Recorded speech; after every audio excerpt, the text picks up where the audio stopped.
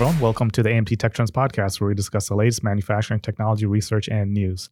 Today's episode is sponsored by Modern Machine Shop. I am the Director of Technology, Benjamin Moses, and I'm here with Technology Analyst Stephen Lamarca. Steve. How you doing? Welcome to... Doing great. Doing great? Doing great. We did our first trip of the year, each of us. Yeah. Separate trips. Separate trips, yeah. But there's both the first trip of the year. Separate regions in the U.S. Yes, sir. You want to tell me about your trip to SHOT Show? Yes, sir. It was amazing. Hands down, second best trade show I've ever been to in my life. Wow. Yeah. I have First to write being that down. IMTS, of course. I was about to call it AMTS. I was like, you dingus. SHOT Show. Went to Vegas for SHOT Show. Spent a work week in Vegas. Got there, early morning flight out of DCA. Yep.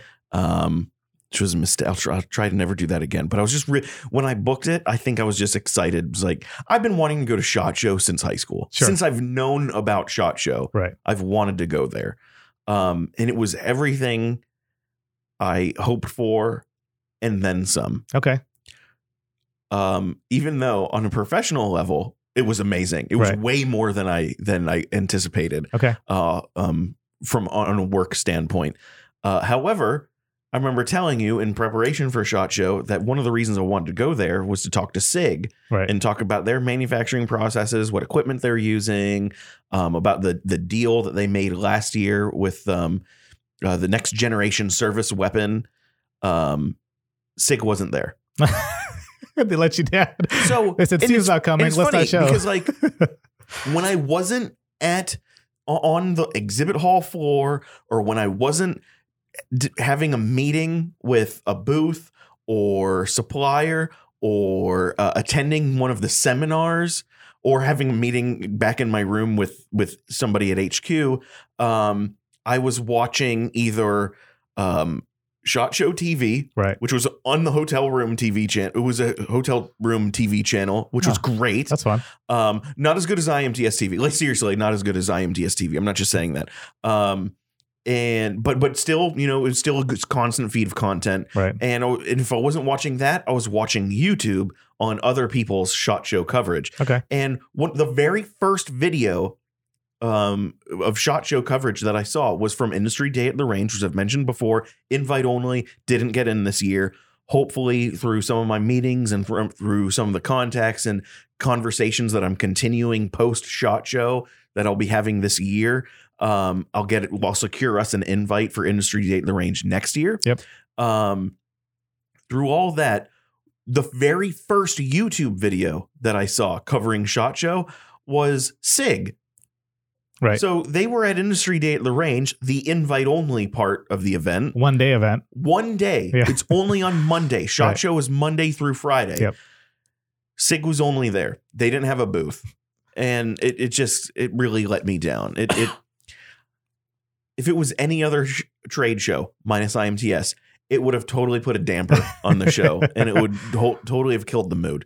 But one thing that almost killed the mood, but I didn't let it, the Thursday before SHOT Show, I started feeling like a headache. Right. I had a headache, but it was a strange headache. I thought it was like a cluster headache. Yep. And it was like right under my right eye. Yeah. And it was just like a pressure. So I was like, this is a pressure headache, sinus headache, Yeah. something like that. Let's just pop some Excedrin, Yeah. go to bed, and it'll be gone. Yep. And felt fine. Woke up that Friday, felt okay. And then it came back. Oh, no. And I was like, all right, let's take more Excedrin. Right. And it just stayed through the entire weekend. And I was constantly medicating. And I was like, all right, you know what? As I'm packing for SHOT Show, I'm like, let's throw in some headache medication. Let's throw in some Sudafed, because that also helps with headaches. Also, it's in Vegas, so there's probably going to be some alcohol consumed. As I get older, the more and more sensitive I get to alcohol, and having one drink or even a sip of beer gets me stuffed up right away. So it's probably a good idea to pack some Sudafed. Anyway, show goes on. I'm having a great time. Still got this headache. Headache gets worse and worse and worse. And Oh, no. Wednesday, it was almost like crippling, like how bad it was. And then I realized I'm looking stuff up online, which is the worst thing you can possibly do. But it actually worked this time. Okay. And because like it was like feeling like I had a toothache too. It was getting that bad. It was coming down into my jaw. WebMD would have told you had cancer. Yeah. WebMD would be like, go to the ER now. You're going to die. But deduced, and even Google said that this is self-diagnosable. Like most things you're not supposed to diagnose yourself. Sure. But Google or WebMD or Mayo Clinic, whichever one that Google sent me to, was like, yeah, you can self-diagnose for this. You have a sinus infection.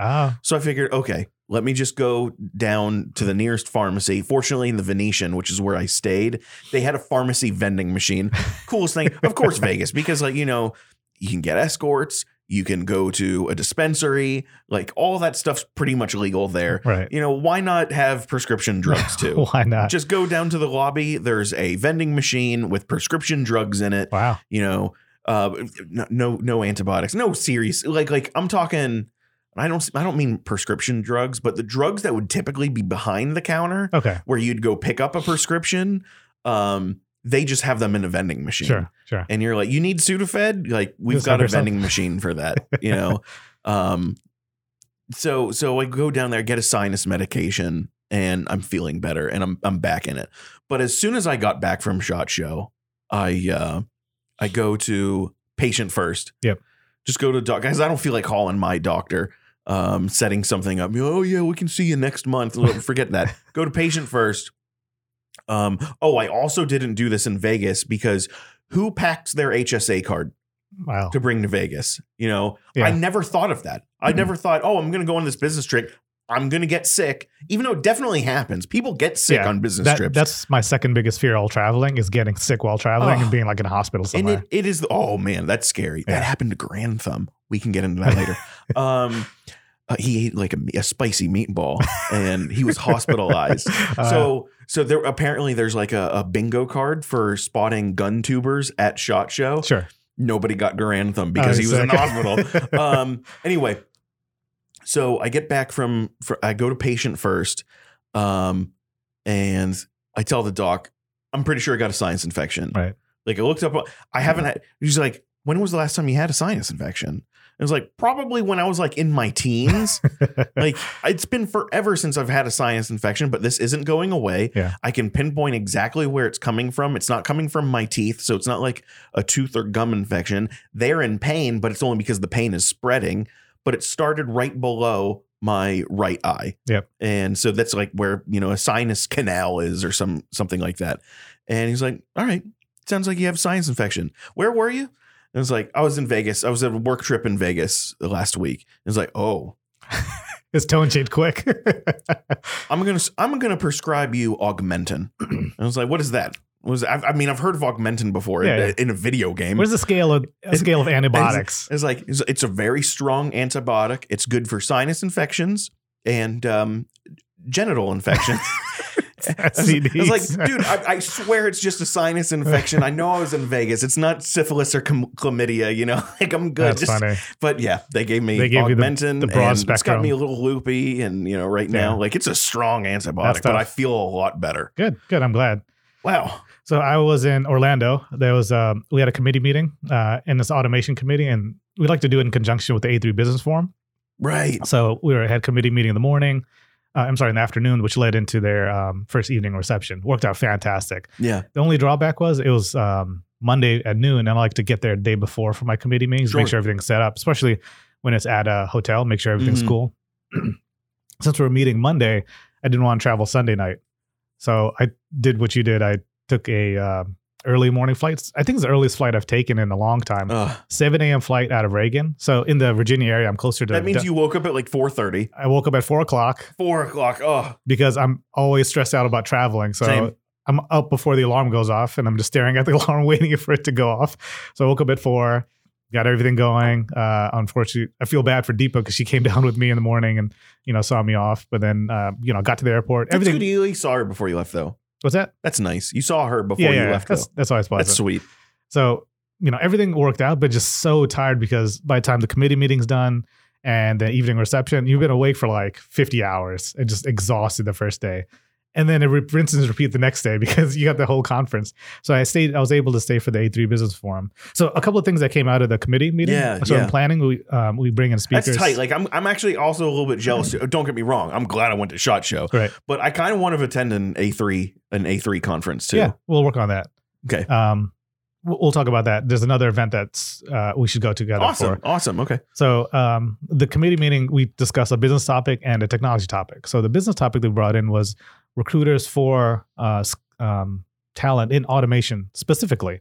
So there's recruiting companies that have very specialized teams that look at different manufacturing sectors. Mm-hmm. So the one company that the committee brought in, the one speaker the committee brought in, has a specific group that handles software, roboticist, skills related to automation in particular. I found that completely fascinating. I never thought that, there would be recruiters or HR specialists for individual manufacturing sectors. So, they talked about the different challenges, are there regional issues? Are there pay issues? Are there benefit issues?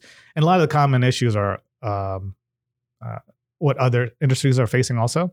So if they're a designer or if they're an engineer, there's the challenge of working from home or like the fringe benefits. Are they hiring someone new? Are they hiring someone more experienced? Are they looking for sales people? So it was a very interesting look at, the challenges that our committee members are facing on the workforce. Yeah. And the recruiters are able to, basically talk through that. Yes, these are challenges that are faced across the world. And actually one of the speakers at the business forum talked about that too, is that, there's a full life cycle for your human capital, talking from recruiting, hiring, retention, and then post. There's a whole change in priorities as that person goes through. Right. Someone early in their career, they could be more interested in compensation, where, someone later in their career, they could be more interested in flexibility, like myself, trying to raise a family. Yeah. It's a challenge nowadays. So that's an interesting conversation for later on we can get into. So that was a very interesting conversation, the first half of the meeting. The second half, we brought in a company called Real Time Robotics. They're a startup company. Okay. And the reason we brought them in was they're looking at automating programming for robotics.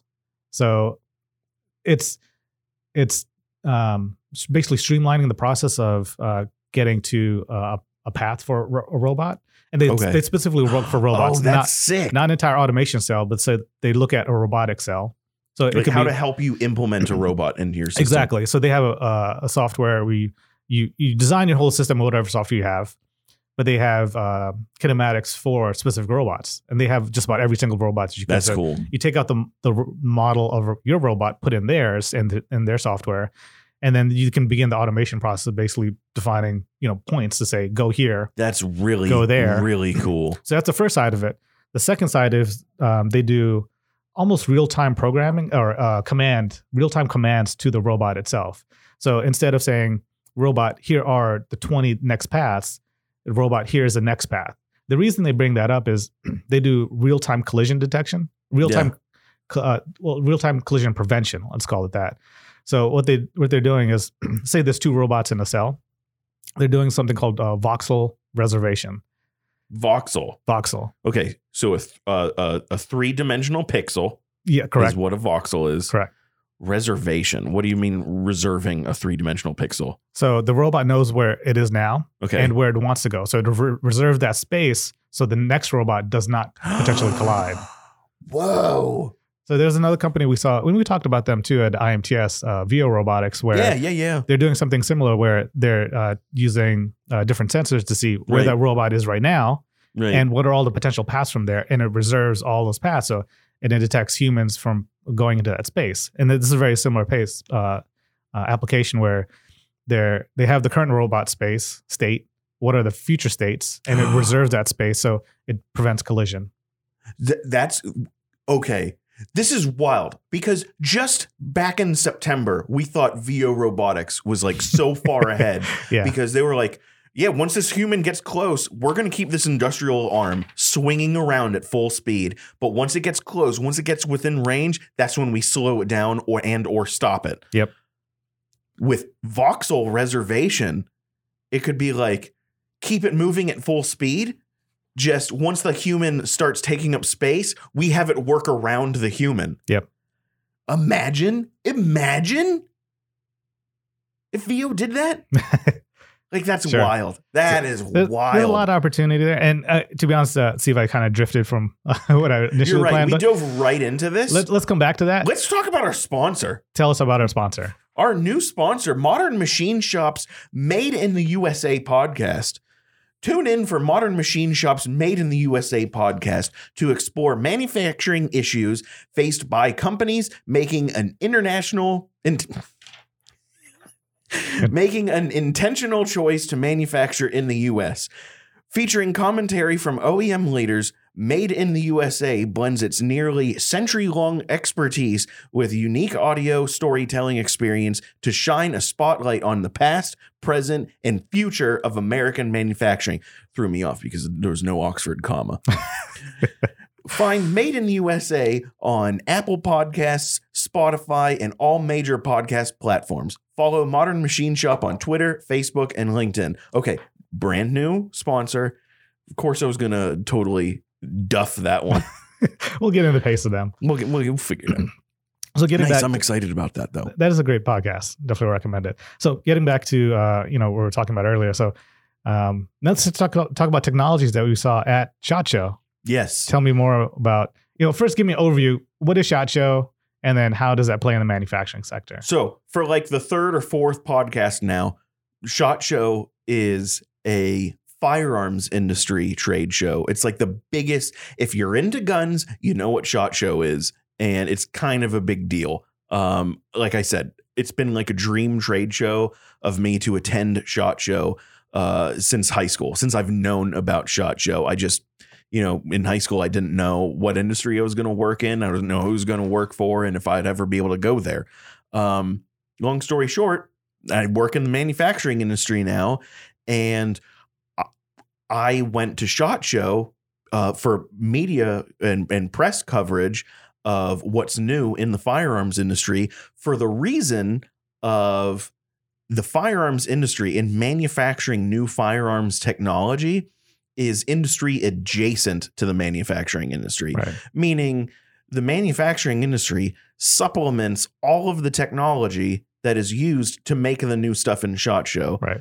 So thus I can attend almost virtually any trade show that I want to. Why not SHOT Show? It's at the beginning of the year. Let's do it. Yep. Went to CES in 2020. That was a hot mess. Fun show, but hot mess.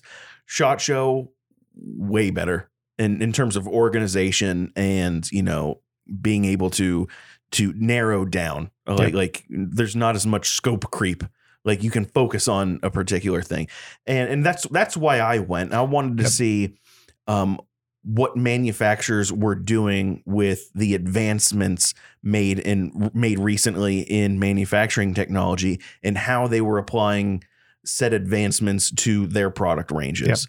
Yep. And just to also give the landscape, right? It's the end product in terms of firearms. Right. But they do have a very strong and very visible space for manufacturing technologies and use manufacturers. Yeah. So it's the full spectrum that we see from manufacturing to end product.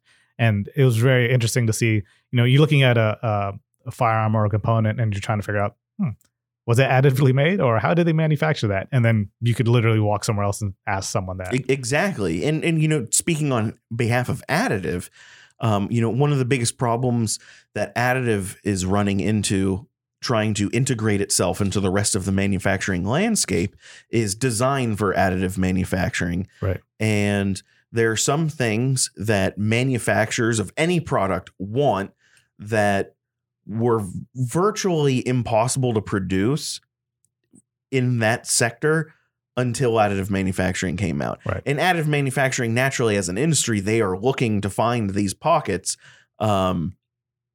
And one of the best places to look first is the defense industry. Right. Because if you can get a defense contract, you probably have viability for your technology. And to be honest, I see that across other sectors, right? So the applications in firearms is more suppressors style for additive.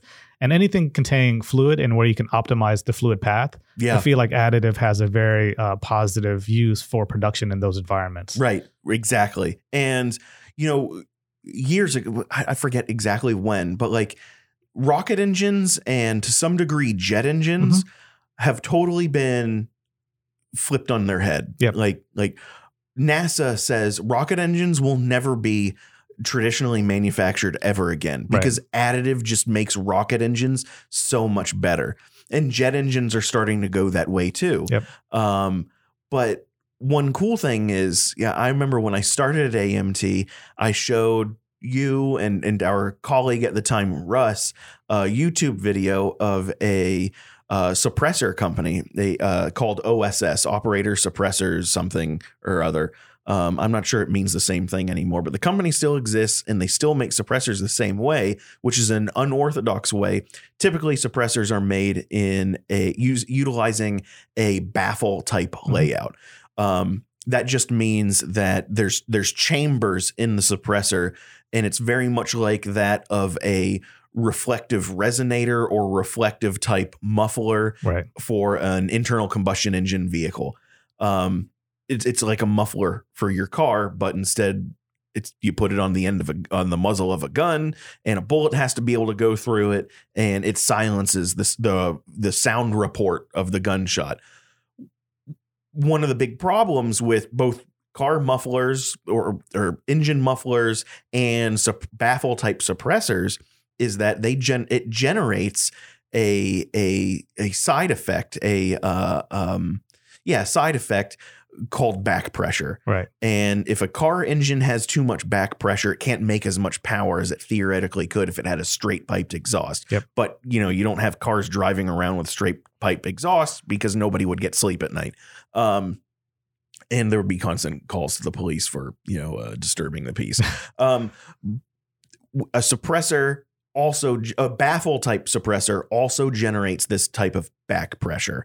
And that becomes a problem when the firearm using with a baffle type suppressor retrofitted to the muzzle, if it is a semi-auto or fully automatic firearm that requires some level of fluid dynamics for it to operate sequentially, for it to autonomously chamber the next cartridge and be ready to fire it, then adding back pressure can either make that system not work, or work in a way that it can over time, or it can expedite the wear on certain components and eventually damage itself. You also have the pressure escaping from the chamber and it's often hitting the operator or user itself. Yeah, if that pressure can't leave the muzzle where the suppressor is, then got to go somewhere. Physics, it'll find a path of least resistance.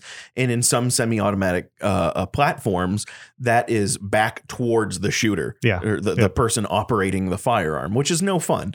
That kind of moots the point. But anyway, with additive and with this reversing, if you take a jet or rocket engine and redesign it so a projectile can travel down the center of it, you can, in effect, do the same thing that a standard baffle type suppressor does, which is just slow down 50,000 plus PSI of hot expanding gas. Instead of trying to stop it in its tracks with baffles, you're creating multiple long passages for that gas to stretch out and expand into before it leaves the firearm, instead of going back into the shooter or trying to stop altogether in its tracks, which would be physically impossible.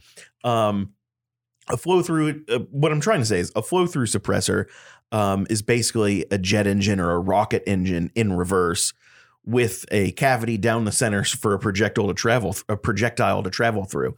And this type of suppressor, they can be machined. And in the past, when they were originally invented, when a flow through suppressor was invented by OSS, they can be machined, but because there's so many intricate and complex geometries, it's very expensive and they take a long time to make. They're also machining high temperature resistant material. So a lot of nickel based alloys, which are nobody talk to any machinist. They do not want to cut Inconel. They don't. And especially when, well, I'll get into that. But anyway, the best way to get all these complex geometries and to get these long, intricate passageways for hot, expanding gas and a lot of PSI's worth of it is with additive manufacturing. Yep. So a lot of these new suppressors are being 3D printed. A lot of these new flow through suppressors are being 3D printed. Yep. And one thing is that I found out, what I was just about to go into, was when you 3D print, metal 3D print the suppressor, you still need the suppressor to be able to mount onto the muzzle of a gun. Right. Because nobody's designed a integrated 3D printed suppressor and barrel and gas system if it's a semi-automatic. So you print the suppressor, and then you still need material removal to cut the threads. And one other thing that I learned from one of the suppliers that 3D print suppressors for a lot of major companies is they thread cut, thread turn, thread mill, the threads on the muzzle end of the suppressor using thread milling. Okay. They don't use a tap. Sure. Apparently a tap is no bueno. There's too much. As advanced as additive manufacturing is right now, there's still a little too much porosity in the printed metal for you to reliably be able to use a tap. So they use thread milling. Yeah. So that's come up in discussions a lot on additive parts and a lot of events where the part has to be mated to someone or attached to something. A lot of times they're either screwed, welded on, or whatever. And a lot of the high precision holes for attaching through dowel pins, that's post machined. Threads are still machined on most cases. 3D printing threads is kind of a misnomer or a mistake that a lot of people jump right into. It's like just print the whole part, where that's probably one of the weaker parts, probably because the material direction. Yeah. So when you're machining that, you're able to get, the raw material also. And if you do any type of thread forming, that'll get you a better, higher strength material.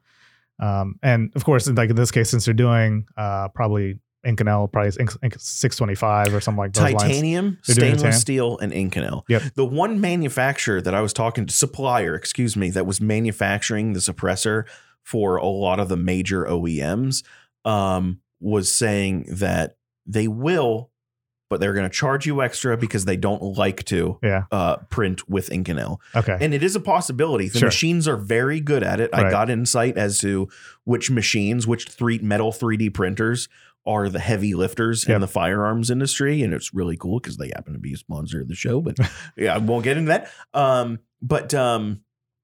They don't like to. Yeah. They don't like to print Inconel. Even though it's printing, it's way easier than cutting it. You know, so. And that's a good point. I never really thought about tapping versus thread milling. And I certainly had. Yeah, I was blown away when he told me that. Cool. So also you mentioned something on materials at SHOT Show and new materials that they're using. Obviously you're talking about additive, and additive is a huge way to go for materials, but are there any other like new materials you're seeing in firearms? Not okay. So I'm thinking they're not new to us. Okay. They're not new to the manufacturing world because we're blessed working in the manufacturing industry. Right. We see all of these new futuristic materials that will become big before anybody else does. Yep. So what's new to us, or what's new to them, is we've known about these materials. Gotcha. So like they're just now getting into Inconel for suppressors.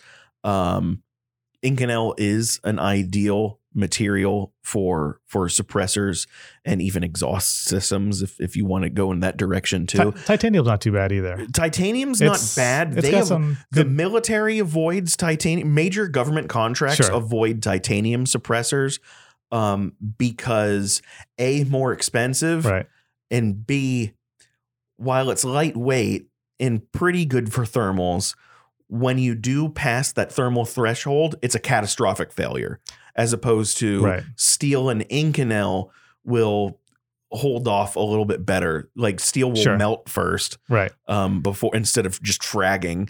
And Inconel it's bread and butter is to get hot. So like ideally they want Inconel. The military wants Inconel. The manufacturers do not. And titanium will actually catch on fire. Titanium will catch on fire. Yeah. Right. Titanium. I learned that the titanium suppressors are typically reserved for the bougie civilian market because civilian, you know, we're scrawny and wimpy and lame, sure. and we just want to LARP with cool military technology. So they'll want to, you know, civilian market wants titanium suppressors because they're lightweight. They don't add as much weight. Titanium suppressors in some cases. Actually, no, before I say that, I'm not going to say it because it's not true, but they like them because they're lightweight. Even though the heavier metals like stainless steel and Inconel do a much better job at suppressing. Sure. Weight is harder to vibrate. Sound is vibration. Right. So the heavier the can is, the better it is in basic physics to dampen the loud, sharp acoustics of a gunshot. Sure. So titanium suppressors, your only benefit is that they're lighter. Right. They're more expensive and they don't suppress as well. Gotcha. They're only for civilians that are like, I don't want to carry a big heavy suppressor on the end of the muzzle. So awesome, Steve. I'm glad. No military will ever use a titanium suppressor. We'll see. We'll map out our next couple of end use trade shows. I'm definitely interested in the article you're going to publish from this trip. Oh, This is going to be blessed. I already posted the meat of what the article will be as a post on LinkedIn. It essentially went viral, as viral as anything I've ever put on social media. It's got like 20. I think we're pushing 30,000 views. Wow. On the LinkedIn post, and it's got like 30 something comments. Yep. And more than 200 reactions to it. That's cool. So I think it's going to be a popular article. Nice. And just the comment responding, seeing what people have to say about it in the comment section and replying to their comments is adding to what the article will be when it comes out in MT magazine. Cool. So I'm really excited about it. Awesome, Steve. Yeah. And getting back to the automation, that's, Before you get back into your show, okay, the meat of the show, the technicality, the stuff that we do want to hear, let's hear what everybody else doesn't want to hear and what I want to hear, the logistics. I want to know how the actual travel went. So you left early in the morning. Left early. Did I check in? So because you're there so early, and the check-in is like the hotel's not room ready, so you're walking around with your luggage. And I took a bunch of handouts that I wanted to for the committee, which worked out fantastic. So I'm rolling around the big conference hotel with my luggage, and I had set up the room. So it's of course the opposite side of your room. So I go wandering around, get the room set up. And then I go back to check in, and luckily it was close enough to noon. I was like 11:30 or something like that. I was able to check in and finally get all of my stuff into my room. Then get back to lunch in the conference room for the committee meeting, which worked out great. The hotel provided a great meal, which is interesting. Planning out meals for the hotels. Number of people, and then they have themes. So it's a Mediterranean theme. I was like, let's do this. This is gonna be fun. So the first day worked out fantastic. Committee meeting worked out great. Brought in all the speakers, and then transitioning to the first night of the network reception, the reception for the conference itself. But then it was interesting. Like yourself, I had some work to do during the event. So some of it was offline. I had to deliver I delivered the tech report last week. Yeah. Thank you for doing that. Yeah, that was fun. And I think this type of meeting, it's kind of a fun / networking / content focused meeting. This is the best type of show. So in between speakers, there was a fair amount of downtime and after lunch. So I used that time to work on stuff. And since we're in Orlando, I was like, well, why should I work in my room? I just took my laptop, worked by the pool, enjoy the sun. I'm in my full suit, of course, because I'm going back and forth. So I'm in my suit, which worked out well. If you don't travel to Orlando in January often, it's cold. It's chilly at night.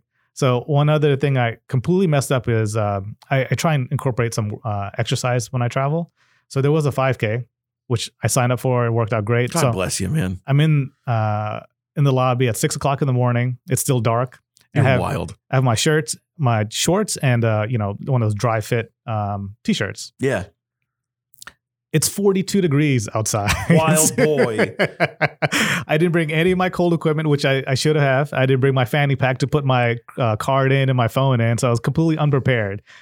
I blame last minute preparation because I packed at midnight on Sunday for my 7 a.m. flight. So planning and preparation for a Monday flight kind of messed me up. Oh my God. I forgot to tell you something else that I screwed up. Yeah. So, all right, I did last minute preparation for SHOT Show as well. And I lay everything out on the bed. Yep. Before I put it in the suitcase. And just to because usually as I'm packing, I'm also doing laundry too, because there's Sure. stuff that I'm short on. Right. And only because like I'm running out of time. And of course I stayed up late the night before traveling, Of course. gaming with the boys. I shove everything in the suitcase, and think that I was fully packed. Yeah. I nearly brought everything that I needed, but I only packed 2 pairs of underwear instead of the needed 5. So I was like, man, Oh man. the last time I did that was Yeah. like our first business trip together Okay. to Pennsylvania when we went to the export control regulations workshop. Yep. So to Pittsburgh. That was fun. Yeah. that was a good Yeah. time. Oh yeah, Pittsburgh. That's Yeah. right. So yeah, I think so. One thing you see on the desk here is 2 sheets of paper. One is my notes. The other one is our actually setup checklist. So setting up this booth, setting up this studio, this checklist I run through every single time we do this. I think I have to make a packing checklist, Steve. This is the second trip I screwed up in packing. That's smart though. Also, so not only do I try, I plan for it. So I bring the exercise equipment, but also I'd like to play video games. So I have a laptop, my personal laptop. I have my game stuff on. I brought the laptop. I did not bring the charger for the laptop. Steve, you have no idea how painful it is to take another 5-pound. So I have 2 laptops with me, but I couldn't use it. So I was so frustrated with myself. Oh, okay. That is pain. That was so painful. That is pain. Like I try to avoid bringing chargers. I pleasantly found out that my phone, which is a Google Pixel, Right. has, a USB-C fast charger. Yep. And our work laptops have a USB-C on the side of them. Yep. That some chargers will actually use USB, like the new You can Dell charge it, chargers. yeah. So I was like, you know what? I'm not going to bring a laptop charger because I hate bringing a laptop charger. It's a brick. It's a brick. It's extra weight. And it's just like when I'm at a trade show, I try to limit myself how much I'm on my computer Right. because I'm trying to absorb the actual trade show. Yep.